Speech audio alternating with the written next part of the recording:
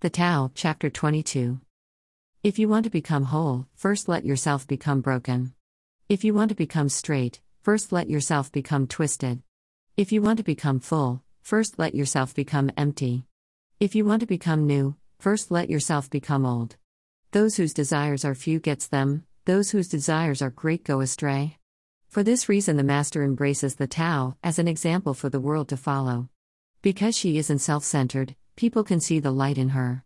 Because she does not boast of herself, she becomes a shining example. Because she does not glorify herself, she becomes a person of merit. Because she wants nothing from the world cannot overcome her. When the ancient masters said, "If you want to become whole, then first let yourself be broken," they weren't using empty words. All who do this will be made complete. Translated by J. H. MacDonald.